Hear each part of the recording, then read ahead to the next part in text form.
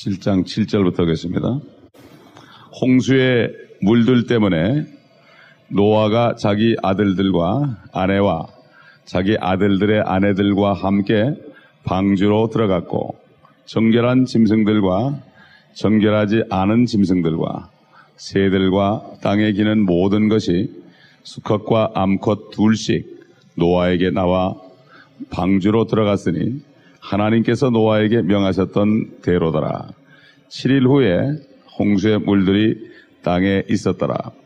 노아의 생이 600세 되던 해 둘째 달 그달 17일 그날에 모든 큰 기품의 샘들이 터지고 하늘의 창들이 열렸으니 비가 땅에 40일 낮과 40일 밤을 내렸더라. 노아가 이제 방주로 들어갔습니다. 근데 우리 알아야 될 것은 이 방주는 노아의 방주가 아니고 하나님의 방주입니다. 되게 우리가 노아의 방주 그러는데 사실 하나님의 방주입니다. 다만 노아는 하나님의 손이 돼서 일꾼으로 쓰임받은 것입니다. 그리고 그렇기 때문에 우리는 이 하나님의 방주로 우리 가까운 가족들로부터 친척들로부터 해서 들어가도록 노력을 해야 됩니다. 이 노아가 그냥 거저 아내와 아들들과 자부들이 들어갔을 것이라고는 생각하지 않습니다. 엄청나게 설득을 하고 하나님의 심판에 관하여 엄한 경고를 했기 때문에 이들도 따라 들어갔을 것입니다. 요즘에 우리 어린 자녀들이 부모님 말을 잘 안 듣는 걸 보면은 그것을 우리가 알 수가 있습니다. 그때나 지금이나 세상이 폭력으로 가득 찼기 때문에 그렇기 때문에 아이들이 불순종의 영으로 가득 차서 지금 고통받는 동일한 때입니다. 주님께서 우리가 사는 이 마지막 때가 그때와 같다고 그랬기 때문에 우리는 그렇게 알 수밖에 없습니다. 그런데 그 방주에 들어가는 길은 한 가지밖에 없습니다. 앞으로 다가올 심판, 그 위험에 대해서 분명히 깨달아야만 됩니다. 그걸 믿어야만 됩니다. 요즘 그렇습니다. 요즘 심판이 온다 그러면 믿는 사람이 별로 없습니다. 그러니까 예수를 믿지 않는 것입니다. 그렇기 때문에 그만큼 앞으로 다가올 심판에 대한 믿음이 세상 재미보다 더 그래야만 예수 그리스도의 방주 안으로, 하나님의 방주 안으로 지금 사람들이 들어올 수 있습니다. 주님께서는 내가 양의 문이다 그랬습니다. 양의 문이다. 바로 하나님의 방주 안에 지금 들어가는 길은 예수 그리스도를 믿음의 문으로 들어갈 수밖에 없습니다. 요한복음 10장 1절부터 15절에 보면 주님께서 친히 그런 말씀하시고 이 문을 통하여 들어가지 않은 사람은 다 도둑이요 절도라고 그랬습니다. 그러면서 도둑이 오는 것은 도둑질하고 죽이고 멸망시키지만 인자가 이 세상에 온 것은 양으로 하여금 생명을 얻고 더 풍성하게 얻게 하려 함이라고 그랬어요. 근데 우리가 여기서 오늘 알아야 될 것은 그냥 노아가 방주에 들어갔다 이렇게만 알 게 아니라 이 노아는 방주에 들어갈 때 거기서 언제 나올지 모르는 기약 없이 들어갔습니다. 하나님께서 너 거기 며칠만 있으라 그러질 않았습니다. 그냥 방주에 들어가라고 그래, 들어오라고 그러니까 들어갔지 며칠 동안 있으라고 그러지 않았습니다. 우리가 그렇습니다. 예수 그리스도를 믿고 이제 세상을 떠나서 신앙생활을 하는데 결국 교회라는 것은 헬라어로 에클레시아, 결국 세상에 내가 살고 있었는데 거기서 부르심을 받아가지고 하나님 나라 안으로 들어와 있는 사람을 얘기합니다. 이게 교회입니다. 그렇기 때문에 이 교회의 모임이라는 것은 세상과 상관없이 방주 속에서 사는 거예요. 세상을 바라보는 사람들이 아닙니다. 그리고 언제 이 방주에서 나올지 모릅니다. 다시 말해서 언제 우리가 주님이 공중에 오셔가지고 하늘로 부를지 모릅니다. 예? 그리고 우리가 또 언제 또 갈지도 모릅니다, 사실. 예? 그렇기 때문에 노아는 그 언제 나올지도 알지 못하고 기약 없이 거기 들어갔던 겁니다. 우리가 막연히 노아가 방주에 들어가서 그냥 편했겠지, 밖에는 심판이 오니까 편했겠지 싶지만요, 상상을 해보세요. 보면은 둘째 달 17일, 2월 17일 날 들어갔다. 600세 되던 때. 그래가지고 나중에 보게 되면은, 601세가 됐을 때 둘째 달 17일에 땅이 말랐다 그랬어요. 그건 뭡니까? 왜 17일이라는 말을 썼을까? 우리가 그걸 계산 좀 해보라 이겁니다. 그러니까 결국 600세 때 1년 동안 하고 601세 때 한 달. 그러니까 그 당시에 달력은 음력이기 때문에, 그러기 때문에 1년이면 360일입니다. 거기다가 둘째 달 10일 만에 결국은 17일에 땅이 말랐다 이렇게 되어 있거든요. 그걸 보면은 정확하게 노아는 방주 안에서 370일을 기거했습니다. 그래서 자기만 했나요? 거기에 수천 마리 짐승들이 얼마나 냄새가 나겠습니까? 수천 마리 짐승들을 먹이면서, 그러면서 거기에서 370일을 보냈다 이것입니다. 그는 완전히 세상을 포기했습니다.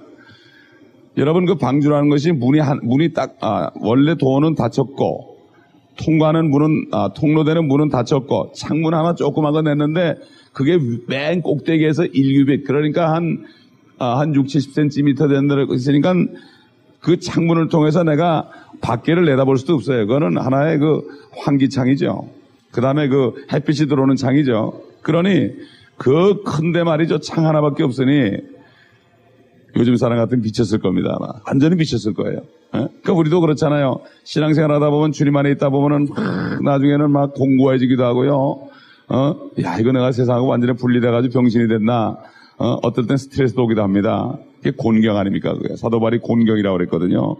그렇기 때문에 결국은 노아는 실질적으로 배에 탔을 때 세상을 포기했습니다. 마찬가지입니다. 정말 예수 그리스도를 믿는 사람은 세상을 포기할 때 믿게 됩니다. 요즘에 보면은 세상도 포기하지 않고 그냥 건성으로 믿는 사람이 너무나 많습니다. 우리는 이 세상에 속한 자들이 아닙니다. 하나님의 나라에 속해 있습니다. 그렇기 때문에 그런 사람들만 모여서 교회가 돼야만 참 교회가 되고, 그래야만 예수 그리스도의 말씀에 순종하게 되어 있습니다. 그리고 참고 기다리게 됐습니다. 휴거가 되는 날까지. 마치 노아는 370일 동안을 아무 소리 안 하고 그곳에서 그대로 있었습니다. 노아만 그러나요? 그 아내, 자녀들, 아마 그 아내와 자녀들은 엄청나게 몸부림을 쳤을 겁니다. 특별히 그 아내는 아마 엄청나게 몸부림을 쳤는지도 몰라요. 요즘도 똑같습니다. 어떤 한 사람이 믿음을 가지고 탁 가족을 구원하고 열심히 신앙생활 하면은 좀 믿음이 부족한 사람들은 뒤에서 막 잡아당깁니다. 이건 똑같습니다. 치료하니까. 아유, 세월이 지나가도 뭐 그게 그거예요. 여러분, 방주 안의 삶이 뭐 그게 재미가 있겠나요? 뭐 거기에 뭐 문화시설이 있습니까? TV가 있습니까? 라디오가 있습니까? 뭐가 있습니까? 아무것도 없습니다. 그죠? 아무것도 없어요. 동물 우는 소리밖에 안 들립니다. 또 동물의 오물 냄새밖에 안 납니다. 가족들의 불평불만 소리가 들립니다. 그 옛날에 노아의 홍수라는 영화를 미국 사람이 만들었는데요. 호기심이 나가지고 그걸 봤더니 참 역시 세상 사람들이 하나님의 사람보다도 똑똑하더라고요. 그 사람이 어떤 걸 얘기했는가 하면은 노아가 방주 안에 들어가 있을 때 어떻게 살았을까? 막 어떨 때는 막 그냥 미쳐가지고 말이죠. 소리를 지르고요. 막 이런 장면까지 나와요. 이 사람들은 우리가 보지 못한 걸 보는구나. 우리는 그냥 노아가 방주에 들어갔다 뭐 나중에 나왔다 뭐 이렇게 생각하는 경우가 많은데, 노아가 방주 속에 들어가가지고 얼마나 고통을 받았을까? 370일 동안. 여러분 이 배를 타고서, 저는 그렇게 오래 안 다녀봤지만 배를 타고 1년씩 이 바다에 떠 있게 되면요. 또 바다에 그거 있지 않습니까? 배멀미, 이것 때문에 막 그냥 구토를 하고 나중에는 완전히 뭐 사람이 참 탈수가 된다고 그래요. 그때나 지금이나 같지 않겠습니까? 그렇게 큰 물이 있었으니 그 파도가 어떻겠습니까? 여러분 생각해 보세요. 그러니까 우리는 이걸 통해서 우리의 삶이 정말 이 땅에서 몇십 년 사는 삶인데, 정말 이런 모든 것을 참아내고 주님이 문을 열고 이제 올라오라 할 때까지 우리가 끝까지 기다려야 될 것을 얘기합니다. 그래서 주님께서 그랬죠. 누구든지 자기의 생명을 구하고자 하면 잃을 것이요, 또 누구든지 나와 복음을 위하여 자기 생명을 잃으면 구하리라. 노아는 자기를 완전히 포기했습니다. 자기 목숨까지 포기했습니다. 세상에 있는 것을 다 잃어버렸다고 아주 각오하고 들어갔습니다. 그랬을 때 그가 나중에 370일이 지난 후 딱 나와 보니까 죽은 줄 알았더니 세상을 얻었습니다. 그는 세상 전체를 얻었습니다. 이것은 바로 신실한 크리스찬들, 주님과 함께 고난받은 사람들이 막 죽기까지 순종했는데 휴거돼가지고 7년 동안 어린 양의 혼인잔치에서 혼인잔치하고 7년 후에 이 땅에 주님과 함께 재림할 때 내려와 보니까 이 땅이 우리 땅이 돼버린 거예요. 우리가 왕이 된 거예요. 에? 여러분 요한계시록 1장 보십시다. 한번 요한계시록 1장.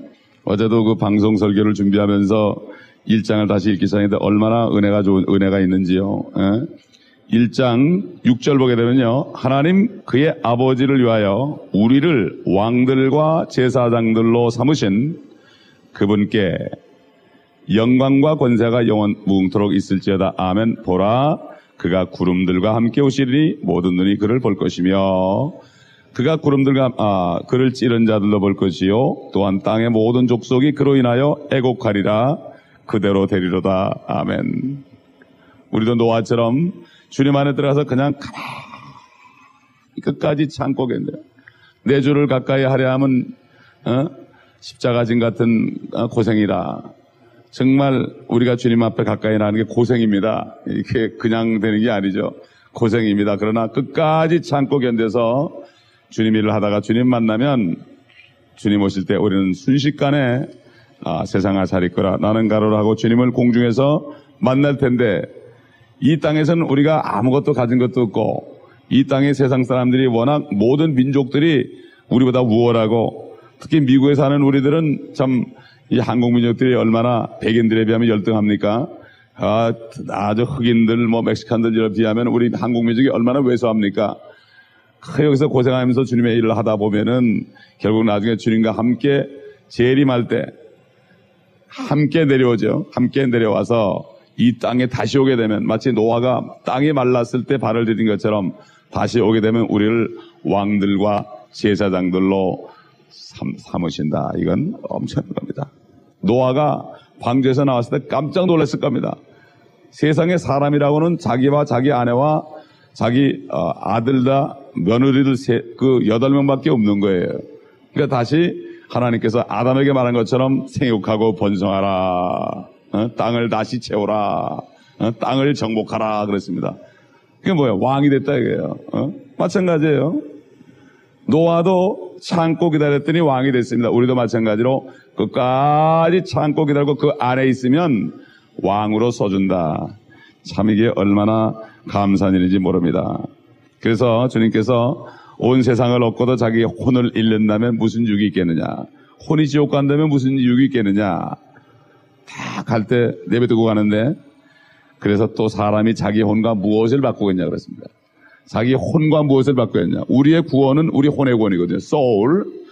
옛날 성경에 영혼 그랬지만은 구원은 혼이 받는 거고 거듭나는 것은 영이 거듭나고 몸은 나중에 새 몸을 입는 것입니다. 그래서 주님이 또 그랬어요. 그러므로 누구든지 음란하고 죄 많은 세대에서 지금 세대가 음란하고 죄 많은 세대에서 나와 내 말들을 부끄럽게 여기면 인자도 거룩한 천사들과 함께 자기 아버지의 영광 올 때 그 사람을 부끄럽게 이길 것이다. 마태복음 8장 35절로 38절에 나옵니다. 그러니까 지금은 우리가 주님 얘기하면 사람들이 웃습니다. 예수님이 재림한다, 심판한다 그러면 웃습니다. 그거 부끄럽게 여기면 안 되는 거예요. 그러니까 요즘 주회종들이 그 말을 부끄럽게 여겨가지고 아예 재림 제자도 못 꺼내고 휴거 휴자도 못 꺼내요. 겁이 나가지고. 이거 부끄럽게 여기는 거예요. 주님이 앞으로 하실 일은 딱 하나밖에 안 남았습니다. 재림하는 것밖에 없습니다. 이제. 나머지 그 다른 거 없어요. 뭐가 있어요 지금. 그거 소망 없으면은 이 땅에서 사실 우리가 그 소망이 없다면 이 땅에서 우리가 견딜 수 있는 능력이 없습니다. 노아 방주의 이 노아가요 언젠간 하나님이 꺼내줄 것이다 하는 그러한 소망이 분명히 있었을 거예요. 소망이 있었을 거예요. 그러나 언제인지 몰라도 그러나 언제라고 알려주면 좋을 것 같습니까? 만약에 노아에게 너 370일 동안 들어갈 사람은 아마 그때부터 기절했을 거예요. 안 들어가려고 그럴지도 몰라요, 자녀들은. 그렇기 때문에 우리가 이 육신의 삶이 끝나는 것이 언제인지도 알려주지도 않고 또 주님이 공중에 오신 날도 언제 오는 것도 알려주지 않은 이유가 만약에 늦게 오신다면 우리가 실망하지 않습니까? 또 만약에 우리가 너무 빨리 우리가 죽어도 사실 몸이 불안해가지고 어떻게 살겠습니까? 내가 한 달 후에 죽는다면 어떻게 살겠습니까? 사는 게 아니겠죠. 참 우리가 이런 것을 볼 때 노아의 모습이 바로 지금 성경대로 믿고 주님의 재림을 기다리는 그리스도인의 삶이 아닌가 우리가 알 수가 있습니다. 이 9절 보게 되면은 수컷과 암컷 둘씩 노아에게 나와 방주로 들어갔다. 모든 짐승들이 방주로 들어갔다. 참 이건 엄청난 얘기죠. 짐승들이 자원에서 나왔다는 얘기입니다. 자원에서요. 아마 그랬을 거예요. 그 당시 사람들이 계속해서 노아가 방주를 지니까, 그것도 120년 동안을 방주를 지니까 사람들이 말이죠. 야, 저 끈질긴 노인이구나. 끈질긴 노인이구나. 그러더니 보니까 방주가 완성이 됐어요. 문이 확 열렸는데 짐승들이 설설 나오면서 사자도 오고 곰도 오고 호랑이도 오고 말이죠. 이런 것들이 오긴 오는데 그냥 오는 게 아니라 점잖게 짝을 지어서 입장한단 말입니다. 짝을 지어서. 무슨 헐리우드에서 무슨 상 주는 날에 보면 부부지간에 짝 지고 들어오더라고 보니까 짝을 지어서 질서정연하게 들어가니 이게 사람들이 이게 얼마나 놀랐겠습니까? 아마 요즘에 이런 장면이 일어난다면요. 요즘에 이런 장면이 일어났는데 아마 따윈이 지금 살아있다면 그럴 거예요. 저건 동물 생리학적으로 저거는 뭔가 잘못된 거야. 저거는 아마 내가 연구한 것처럼 하나의 본능적으로 동물 생리학에 근거한 거야. 뭐 이렇게 얘기할 거라고. 하나님이 요청한 건데 자기가 만든 그 학문 때문에 그렇게 한다고 그걸 자기 학문에 맞춰서 아마 이건 역시 내가 발견한 이 이론이 맞다는 걸 증명하는 것이다. 뭐 이러고 얘기하고 기자들과 인터뷰할지도 몰라요. 만약 그랬다면 아마 그 당시도 마찬가지일 거예요. 그 당시에도 사람들이 별 얘기 다 했을 겁니다. 그때 사람이나 지금 사람이나 뭐 다를 게 하나도 없습니다. 옛날에 1865년에 샌프란시스코에 지진이 나가지고 엄청난 사람이 죽었습니다. 그 다음에 1923년 9월인가? 9월 1일이죠. 그때 관동에 대지진이 일어나가지고 일본에 수많은 사람이 죽었습니다. 그 다음에 뭐 화산 폭발도 수없이 했습니다. 그런데 그때마다 특이한 것은 뭔가 하면요. 동물들만이 특이한 그 직전에 지진 나기 전에 화산 터지기 전에 동물들은 어떤 특정한 반응들을 다 보였다는 거예요. 쉽게 얘기해서 개들은 막 짖습니다. 이게 본능적으로 했을 것이다. 우리가 이렇게 생각할 수도 있겠지만은 참 하나님께서는 사실 동물들이 죄를 짓지 않았기 때문에 하나님이 무엇인가 하려고 그러면 동물들이 먼저 합니다. 그만큼 이 동물들은 죄가 없기 때문에 하나님의 음성을 듣는 겁니다. 이 사람들이. 그렇기 때문에 그 피조물들이 함께 탄식하며 하나님의 아들들이 날 때를 기다린다. 동물들은 하나님의 임하심을 지금 기다리고 있습니다. 그렇기 때문에 참 우리가 미국이라는 나라가 왜 동물 학대하면 그렇게 죄가 큰가 하면은 미국이라는 나라가 성경에 의거해서 세운 나라이기 때문에 그렇습니다. 그리고 전도서에 보게 되면은 의인은 동물들을 돌봐준다고 되어 있어요. 의인들은. 그렇기 때문에 성경에 기인해서 세워진 나라이기 때문에 이 동물들을 학대하면은 죄가 되고 개를 발로 차도 누가 신고하면 감옥에 들어가는 이 엄청난 한국 사람이 볼 때는 어처구니 없는 일이지만요.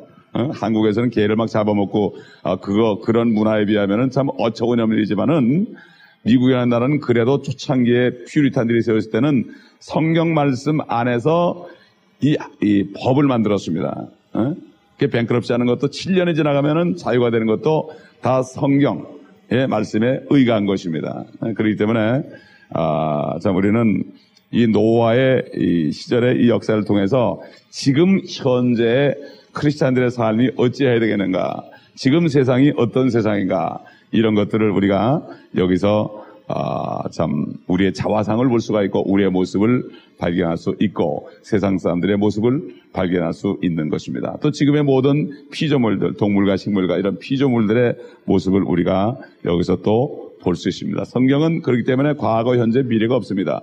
성령 안에서는 과거나 현재나 미래가 다 현재입니다. 그렇기 때문에 사도 바울이 요한계시록을 쓴 것도 성령께서 그를 미래로 미리 움직여가지고 그것을 보고 쓰게 했던 것입니다. 그러므로 성령 안에 있는 사람은 시간을 모르기 때문에 끝까지 달려갈 수 있는 것입니다. 육신으로 하는 사람들은 오래 하다 보면은 번아웃 돼가지고 못해요. 그러나 성령으로 하는 사람들은 아무리 시간이 오래 가도 그것이 하루처럼 느껴집니다. 참 저도 주의를 하면서 말이죠. 지금까지 기적이 뭔가 하면은 꼭 며칠밖에 안 된 것 같아요. 근데 10여 년에, 10몇 년이 됐거든요. 풀타임으로 주님의 일을 한 게 몇 년 안 됐지만은 돌이켜보면은 몇 년 안 된 것 같아요. 며칠 안 된 것 같고 너무나 감사한 겁니다.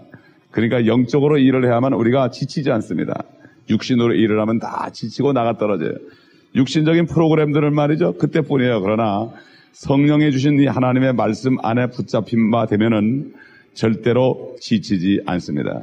우리가 멕시코 하는 사역도 벌써 6년이 다 돼가는데요. 6년이 다 돼가는데 엊그제 같습니다.